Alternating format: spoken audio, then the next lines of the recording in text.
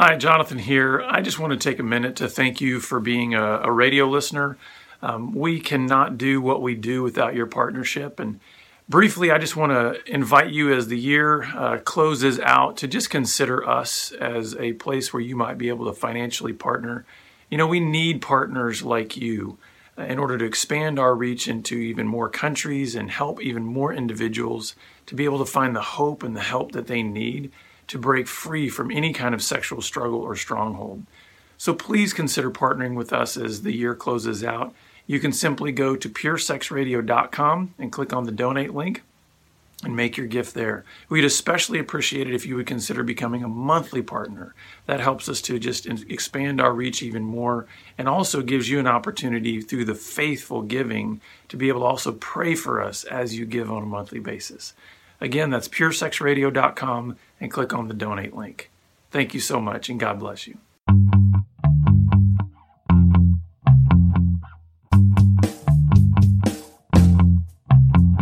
You're listening to Pure Sex Radio, training men, educating women.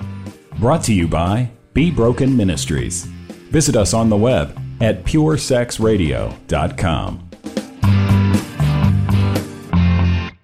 Good day, radio listeners. Welcome to this edition of the Pure Sex Radio broadcast. We're glad to have you with us. My name is Jonathan, and we actually have back with us again on the phone from Jacksonville, Florida. We have Jerry Sinclair with us. So, Jerry, welcome back to the program. Well, thank you, Jonathan. It's good to be back. Yeah, so we were excited last time we got to hear Jerry's story and just how just from the depths of brokenness and sexual addiction and God bringing him into recovery environments and just seeing the transformation there. And for the past 23 years, been on this journey of recovery and growth and now has a thriving group ministry there in Jacksonville, Florida that helps men and couples and folks that are dealing with the sexual brokenness issue and sexual addiction. And Jerry, what I would love to do in this episode is really start to kind of unpack the process, because I do think there are some best practices in terms of principles of how do we actually go through the process of going from being completely entangled in a sexual stronghold or addiction to living in the freedom that we have in Christ. And so I would love for you, as somebody who's been on this journey personally for a lot of years, but also been able to walk a whole lot of people through this process, to be able to just take all of that experience and knowledge that you've gained over the years and be able to just kind of take us through that process. So the first thing I would love to do, even before we get to some of the bullet points that we've had here, you mentioned in the last episode what you would say to somebody who's kind of on the fence and just trying to, what is that first step in order to begin this journey of recovery? And you had mentioned that it's essential that they take responsibility for that first step. So in other words, there can be a whole lot of people that are trying to shove that person into recovery. Could be a spouse, could be a parent, could be a pastor. But what is it about the essential necessity that that individual be the one to initiate or eventually open up to the recovery process itself? Well, Jonathan, I think there's got to be a want to from the addict. The person who's in trouble has to want to get help. And they're usually at the last rope. Alcoholics Anonymous call it crash, the bottom line, the bottom crash, that we're at rock bottom. And for many drunks, that means they've lost everything: their job, career, friends, family, home, even their cars have been repossessed. There are a lot of addicts out there, not just alcoholics, but drug addicts and behavioral addicts and food addicts and all kinds of addicts. But when you hit rock bottom where you say, I can't do this, I need help, and then you pick up the phone, which probably weighs about 1,000 pounds, but you pick that phone up and you dial the number that you're given, say, you call this number. Now, I usually, when I talk about my ministry, the Ministry of Support Groups, which is what we do, I always tell people that are unaware of what we do that I said there's three kinds of people that call me. And they're all three get caught guys. They got caught by somebody, reported by somebody, or revealed by somebody. And these are the three get caught circumstances that where I would say over 90% of our men come because of this. The first one is they got caught by a family member. Either their child caught them, adult or a young child, or their mother or their wife, which is the number one, right? His wife. So he got caught by a family member, spouse, whoever. The second get caught is they got caught by the authorities. They got arrested. In the old days, you used to be getting arrested for solicitation of a prostitute. Nowadays, it's really severe. You don't get a misdemeanor for going into child pornography or even stalking underage children on the internet for the purpose of having sex with them. So they get caught by the authorities. The third get caught is they get caught by their boss. And this is a really scary one because aside from going to jail or getting caught by your wife, as the boss fires you. If you get drunk on the job, they'll send you to the EAP person and get you clinical counseling for alcoholism. If you're a drug addict, they'll send you to a rehab place, probably pay for it. But if you're caught looking at pornography on the internet at work, they don't take prisoners. They just call in the HR, they call in a lawyer, they call you in, they type up a letter of termination and tell you, here's the security guard to go to your cubicle to collect your stuff, and we're going to escort you out the door. Your badge is no good. And I've had a number of guys come to me. Now, when any of those three things happen, these guys are broken. Now, one thing they don't see still, they don't see the consequences down the road. And every time a consequence comes up, they get discouraged and want to quit or want to do something else or try to work the program by themselves. So I just encourage guys, stick with it. Don't give up, and don't quit. Yeah. Just keep coming back. It works if you work it. Yeah. So once we've got somebody that's saying, "Hey, listen, I'm wanting to do this because I'm wanting to do this." In other words, it's not forced anymore. Let's start talking about kind of the process there, and we're going to probably be, while we want to, focus on the individual, the vast majority of the people that we deal with in our ministry, and I know that you deal with in your ministry, are usually married folks, so there may be a leaning in some of our conversation more towards the married folks. But when it comes to the sort of the individual principles, they apply to an individual. I mean, so it's not like even this first one. Let's talk about rebuilding trust. Certainly, that has a particular flavor that we may be talking about in the issue of marriage. But would you not also say that the single guy who has been living in sexual sin and sexual addiction, hey, he's also broken a lot of trust in his life, in the relationships that he's involved with too. So let's talk about that issue of rebuilding trust. Well, I think first of all, it's rebuilding trust is not the responsibility of the person you offended. They don't have to trust you for you to get in recovery. It's not your responsibility to make them trust you. They've got to want to do it. They have to be willing to do it, but it's going to be on their terms. And for a friend or a buddy, it might be just, I forgive you, let's move on. To a pastor, or church leader or ministry leader, they may want to delay that a little bit. For a spouse, children, parents, it take a little longer, maybe a year.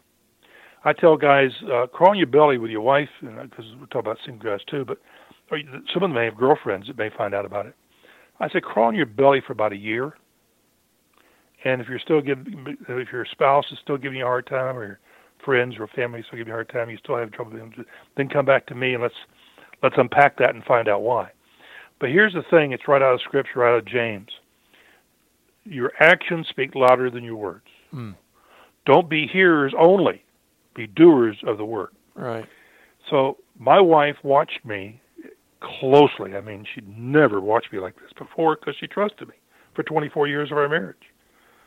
But she just watched me, and she saw me change on a dime. We talk about repentance in the Christian vernacular in the church. And repentance is you're going the wrong way, and all of a sudden realize you're going the wrong way, and you do a 180-degree hairpin turn and go back the other way, you can visualize that. Well, sex addicts don't do that. Their idea of repentance is, I'm going to do a 90-degree turn. I'm going to turn away from the sin, but I'm not going to turn towards God. And they sit there in that stall like that, in that stalled countenance, and people pick up on it. Well, he says he's committed. He says he's going to meetings. My wife did that to me for years. Well, Jerry, you say you're doing better, but how do I know you're doing better? And, of course, actions. If I'm less angry, if I'm less testy, if I'm more communicative, and those kinds of things. The word intimacy is a word that's confused a lot in our culture today. If you lined up 100 couples, husbands and wives, and gave them each sheet of paper, and the director or the moderator of the meeting said, you got 5 minutes to write down your definition of intimacy, the guys will be done in about 5 seconds. Right. They won't need any more time. And the wives will be over there, 5 minutes won't be enough time. Oh, I got to have more time. Because their idea of intimacy isn't sex. It's about warmth, closeness, communication, meaningful communication. Your yes is yes and your no is no. If you say you're going to pick up the dry cleaning on the way home, you pick it up. If you're going to be home for 5 o'clock supper, you need to be walking in the door at 5 o'clock. And if you're not, you call me. Mm-hmm. And you better have a good reason why you can't make it. And Jonathan, I blew it today. I had I have a support group meeting, early bird meeting on Thursday mornings, and one of the guys wanted to visit with me afterwards at Chick-fil-A. And we got into it, and all of a sudden I forgot I had not called my wife. He went to the bathroom. I called my wife. She was worried sick because it was way past the time for me to be home. Yeah. She understood. She forgave me because I got 23 years of credibility built up. And, of course, I apologized profusely because I knew I was wrong. And that's the other side of action speaking louder than words. When you do blow it, admit it before you're caught. Right. And let me ask you... and accept responsibility. Let me ask you one thing, too, because this is often misunderstood. Talk to us a little bit about the issue of forgiveness as it relates to rebuilding trust, but also the distinctions between forgiveness and trust. Okay. We always encourage the guys to do full disclosure of all their secret sins or sexual sins and everything to a wife who is willing to hear it. Mm. There are some wives that don't want to hear it all, or they don't hear anything, and you have to respect that. But typically, most wives want to know what's going on, and they want to know it all at one time. Some want more detail than they should get, and we try to encourage them to not do that. I encourage the guy to do this in a safe place for both of you, not the bedroom, not at 2 o'clock in the morning in the couch in the living room. Go to a safe place, a pastor's office, study, counselor's office, or a park or a place where you don't usually go that's quiet and intimate. Mm-hmm. And then you lay out your timeline and you go through everything you've done. And if you've been honest and trustworthy and your wife has accepted what you've said, that's you're building trust. But the thing you don't do is you don't ask for forgiveness. And you don't bring it up that she has forgiven you. Because here's one other thing mistake guys make. They think that once a wife says they've forgiven you, you think they've forgotten everything you did wrong. Forgiveness does not mean forgetting. Right. Forgiveness means I want to move on with you, hand in hand, side by side. I'm going to remember the past, but I'm not going to say hold it over your head. Some wives do, and that's once again why I say crawl on your belly for about a year before you really panic about that. Just get used to it. That's just calling, as I say, the crawling on your belly syndrome. You've actually reversed roles. Your wife is the spiritual leader of your home for the first 60, 90, 180 days, and you've just had, you've had to circumvent that and work around that to allow her to call the shots, so to speak. And if she needs to cover something with you that you disclosed a long time ago, that's great. Now, another thing about us addicts, we don't remember everything we did. Mm-hmm. Our wives remember everything we did. I can't remember what I had for lunch earlier this week, but our wives would. And, of course, if they cooked it, they expect us to remember it. Right. but they do remember, but we don't. And one of the ways that my wife has described the whole issue of forgiveness is in that vein of realizing that you don't forget it. It's a willful decision to choose not to hold that over my head. And so the issue is, and she brings it into play, and it's really if you think about it, even from a biblical perspective, God is unable to forget. And what I mean by that is he's omniscient. He knows everything. Yeah. So when I'll make it even clearer than that. The Scripture actually says he chooses not to forget. Exactly. So when he says... That's even stronger because he chooses to forget. He chooses to throw it east to the west, throw it into the deepest sea. Right. But he chooses to do that. Wives cannot choose to forget. It's stuck in our memory, but it's part of our life. And there's some times when they really do bury it, and that's good. But don't expect it. And the other side of forgiveness, I think, is very important for an addict, is, will you forgive me? I could just hear the addict say, will you forgive me? And every person they talk, will you forgive? I don't ask for forgiveness from anybody. I confess what I did wrong. And then I let them decide if and when they want to forgive me. It's not my decision to make for them. It's not my position to ask for forgiveness. I've not earned that right. Mm-hmm. Now, most of the time, comes back pretty quick without me having to prompt them. But if they don't, or they don't say it, maybe they do it, but they don't verbalize it, it's not for me to decide. It's up to them to decide that. I never realized that until about 10 years into my recovery. It was in the workbook that I was using. That manipulation is one of our big key faults. Right. And whenever we're asking somebody to do something that maybe is against their will, they feel manipulated. And I can't tell you how many times, Jonathan, I've had guys in my group tell me, Jerry, you're trying to manipulate me. Mm-hmm. And I confess it, and I say, I love you. Right. So what do we do with people we love? We manipulate them to love us even more. So yeah. So what I'm hearing you say about what I'm hearing you say about this issue of rebuilding trust then is, and really even the issue of forgiveness and how they play together, is for the person who has the addiction or has a stronghold and they're seeking to recover. What they're needing to do is start pursuing the path of purity and integrity and righteousness, and in so doing, obviously that requires confession because we got to bring into the light what's been in the dark. But what I'm hearing you saying in terms of this issue of rebuilding trust is sort of the end of the road for us is the issue of simply making the confession. Anything beyond that is manipulation, and we're trying to control outcomes. And so really, while trust is somewhat of a two-way street for the person who's trying to go through recovery from addiction, in some ways the power is in the hands of the other person. It's kind of like, well, we want to be walking in integrity, but we don't have any control over what that other person is how they're going to respond. So we have to really allow and surrender to that process and let that other person go through whatever they need to go through to either forgive or not forgive, or to trust or not trust. We don't have any control over that. Yep, we don't. And that's another hard thing for guys to figure out in their own thinking. That's one of the reasons why we really encourage support groups, is because support groups will support and love anybody no matter where they're at in the recovery, no matter how much they struggle. But through their own confession of saying, well, I tried to manipulate something this week and it really got me in trouble. And when you hear that, you hear another guy say something similar, and you hear another guy say something like that, and 4 or 5 guys all of a sudden confess about something that another guy's struggling with, it's going to be his idea, and I want it to be his idea, not my idea, that he needs to do something. Well, and everybody's pace of recovery is different. Yeah, I want to make sure, Jerry, that we get through a lot of these points because there's some good ones here. You had mentioned briefly in the last episode that we had with you the idea of there's no secret or magic bullet. Can you expound on that just a little bit so that we can understand what you mean by that? I think a majority of the guys that I meet in recovery think it's just going to be a brief 3-month process or whatever you want to call it of going to meetings and getting a counselor, and then they're going to be better, and then they'll just go off from there. And I really encourage them not to do that. That go ahead and make it a life sentence, if that's what you want to call it.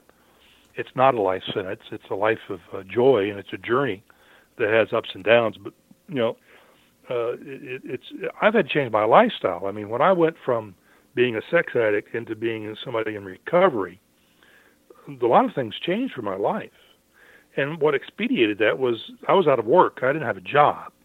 So I could spend a lot of time in recovery during my waking hours when I wasn't looking for a job or interviewing.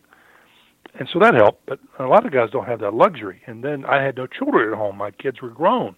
We were empty nesters. So I did not have the responsibility of raising kids. Well, today's addict is gainfully employed with 2 or 3 kids, and a wife may be pregnant with another one, and she has demands on him outside of his addiction that he needs to pay attention to. So I just encourage guys, don't look to get over this thing. We don't get over it. And guys ask us, how do you go to meetings for over 20 years? And Jonathan, I'll tell you, I've gone through the workbook probably 5 or 6 times before we get a new one, before we cycle it out and get a new one. So imagine me sitting there listening and hearing the same thing over and over again, but it reinforces my own recovery. But I tell guys there's two things in my life that will keep going to meetings. And one of them is that I'll never be beyond temptation. Right. Scripture says temptation is always going to be here. So when I didn't blame Satan before, I certainly blame him now for some of the temptations that may be presented to me because they skipped over, leaped over, or jumped over my boundary right in my lap, so to speak, figuratively speaking. So I will always have temptation before me. And the other one is pride. And I've added this one over the last few years. Pride can come into my life from any direction. It doesn't have to be sexual. Many times it's not. And I can get very narcissistic, egotistical, without any thought whatsoever. And I can spot guys like that too. I was at a missions conference for 3 days, and these guys are all from Texas. You can't tell anybody from Texas anything. Hey, now watch it. Watch it. Yeah, right. Yeah. Oh, yeah, that's right. You're in Texas, but I have a pride issue, and I have to be in check. I have to go to a meeting, and basically be vulnerable and be open, so pride will not get in. Pride doesn't want to go into a person who's vulnerable. Right.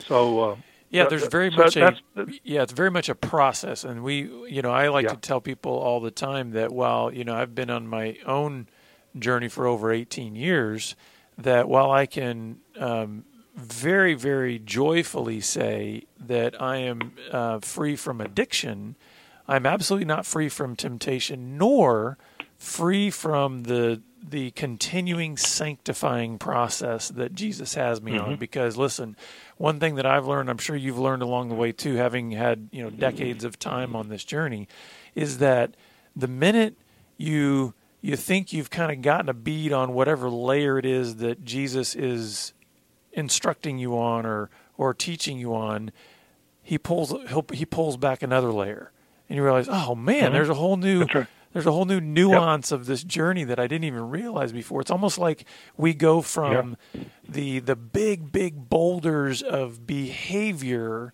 that were the entry point for our journey, to then we get down into the more refined motives of the heart and intentions of the heart, and these things that are in many ways much, much harder to purify, because harder to discover, harder to purify, and harder to identify. Yeah, in relationship, in relationship, they can build. Go ahead. Yeah, they can build back into big boulders. They stay there long enough. Yeah, because in relationship to the behavioral boulders, in many ways, the behavioral boulders, those are way easier to get out of the way because you can see them so clearly. And it's all those motives and intentions of the heart that are so much more difficult to see. Let's talk about this question of why there are some, or maybe even many churches that are resistant to this idea of there even being sexual sin in the pew. Well, I've had some evolution in this thinking. It's still there, but here's what I ran into 20 years ago when I first started these support groups. I just used to go and knock on doors at churches. I'd take my day off from what I was doing at the time, selling cars, and on my day off, I just go and knock on doors at churches. And I'd usually just see the secretary, and I'd hand them a paper and whatever. And occasionally I get to visit with pastors. I call on a church and on a weekday and visit with the pastor and make an appointment, whatever, and he will just look down his nose at me and say, well, we don't have that kind of a problem in our church. Well, I couldn't say anything, Jonathan, that I was thinking, but here's what I knew and was thinking. There's 2 guys from his church in my group. That's why I was calling on him, because there's probably 2 more. But I couldn't say that because of confidentiality. But over the time, I haven't had any pastors do that to me in a long time. I often also thought that when a pastor resisted my ministry to the point where they just didn't want me to even visit their church, and I've felt that since that, seen that, possibly that pastor's the one that's got the problem. And there are enough surveys out there that tells us that roughly a third of clergy are struggling with sexual sin. Yeah. And be it pornography or be it affairs or anything in between, it doesn't really matter to God what the sin is. And as far as his position goes, he's above all that, and he shouldn't be doing it. And so he doesn't want me come around reminding him about it. Mm-hmm. The other thing is, I think there's another thing. There's a lot of sexual woundedness out there, right? Of lay people, pastors, staff, where they've had some type of invasion or abandonment, sex-related, and it stirs up old wounds. I got invited to preach at my own church when my pastor went on vacation, and as I was opening up the comments and making some comments and saying some things, and very, very non-graphic, by the way, very, very glossed over comments, and of course going to Scripture at the same time, I could see all the people out there, and I could see their faces. And Jonathan, I'll tell you, there was so much pain out there that it was just, it was just obvious. And I thought, and I was kind of interacting with the audience, as many speakers will do, and I was connecting with them. And all of a sudden, I could visualize all the pain that these men and these women went through 50, 60 years ago when they were young, or maybe as a virgin, they went on the honeymoon, and the honeymoon was painful and was non-existent and was a tragedy. Women have felt abused and abandoned for many years. Some have had abortions. So I'm going down a litany of things, and I think all that pain in the church, they don't want to regurgitate it. They don't want to bring it back up or stir it back up with any type of public recognition of the problem. And so a lot of pastors, what they'll do is they may put a stack of covenant eye brochures out there on the table, mention something in the pulpit. Maybe you preach on pornography once a year, and that's it, and we're done. Right. Instead of digging deep and going deeper into why there's sexual sin. I think sexual sin hides in the church real well, especially when usually the topic in most evangelical churches was against dancing and against drinking and against a lot of other behaviors, but not against, and of course sex was the worst of all, so they really poured on that. But sex is the one thing you can get away with and nobody know, whereas you have to ingest alcohol, you have to ingest drugs, pills, whatever. Right. So it's kind of a hidden thing, and of course now we have another drug issue. We have another drug issue in the United States, and that's opioids. And so that's another way of medicating pain, and there's a lot of Christians who are doing that. So there's a lot of shame in all this, and shame turns people off to it. Well, Jerry, so there's a lot of reasons. Yeah, and we've only got a couple minutes left, and so I'd love to just focus on this one last question of this idea of when you're tempted, pause and ask yourself one question. What's the one question? I think one of the things that we have to do when we're tempted, whenever we're having the process or the cycle of addiction where we're going through all the stages, need to stop, pause, and just ask yourself, what is my soul trying to tell me? What is my soul communicating to me? Don't listen to the addictive side of your brain, the part of your brain which says you go to comfort and you'll be over this in a few minutes, the pain will go away. But what is my soul telling me? And there's several different things. So this says I'm lonely, I'm mad, I'm sad, I'm glad. It could be any one of different things, of needs that need to be met, be it healthy touch, be it meaningful conversation. But you got to interrogate yourself. Now, here's the example I always use. It's a military example. If you really look back at the wars we fought over generations, one of the things American soldiers like to do, really, is capture the enemy rather than kill the enemy, or wound the enemy, if anything. But they don't really want to kill all the enemy. Annihilating the enemy doesn't do you any good if there's more soldiers out there to annihilate. What you want to do is you want to cherry pick or pick some of the prisoners, bring them in and interview them and interrogate them. Interrogate the prisoner. And as Paul said, Paul said, take your mind captive. Take your soul captive and interrogate it. and really deeply ask God through prayer, ask, what is my soul really searching for? Mm-hmm. I will say the more powerfully addictive drug, whether it be true drugs, alcohol, pornography, whatever it is, the deeper we are into that addictive behavior, the harder it is for our soul to communicate with us non-sexually in a kind of a binary way. That is, back and forth. The Holy Spirit can't get in, and it's very hard for God. God's there, but God can't penetrate a heart that's closed and locked up. Yeah. So I really encourage people that are struggling, interrogate your heart, interrogate your soul, find out what is really being told to you, and I think you'll find that to be a very soothing exercise, because if you're busy trying to find out what it's telling you, all of a sudden that lust diminishes to near nothing. That's really good. It's worked for me for many years. That's great. And this is good stuff, Jerry. Why don't you let our listeners know how they can get in touch with you and learn more about your ministry? Well, they can call our hotline, and that is an area code 904 in Jacksonville. And the phone number is 443-0246. That's 904-443-0246. Or they can go to our website. Very easy, very simple. Obviously, it's www. But it's also 904true.org. Once again, the Jacksonville area code 904true.org. And don't let the Jacksonville ministry fool you. I talk to people all over the country about this problem. Mm-hmm. So I'm more than happy to listen and talk and give some resources that may be close to where you live that can help you get through some of this stuff. Yeah. Well, Jerry, thanks again for being with us. Man, there's lots of wisdom and good stuff. So thanks again for being with us this time. Thank you, Jonathan. And listeners, we're always grateful that you're with us, and we look forward to having you back here again next time on the Pure Sex Radio broadcast. Take care. Pure Sex Radio is paid for by Be Broken Ministries. Visit us online at puresexradio.com.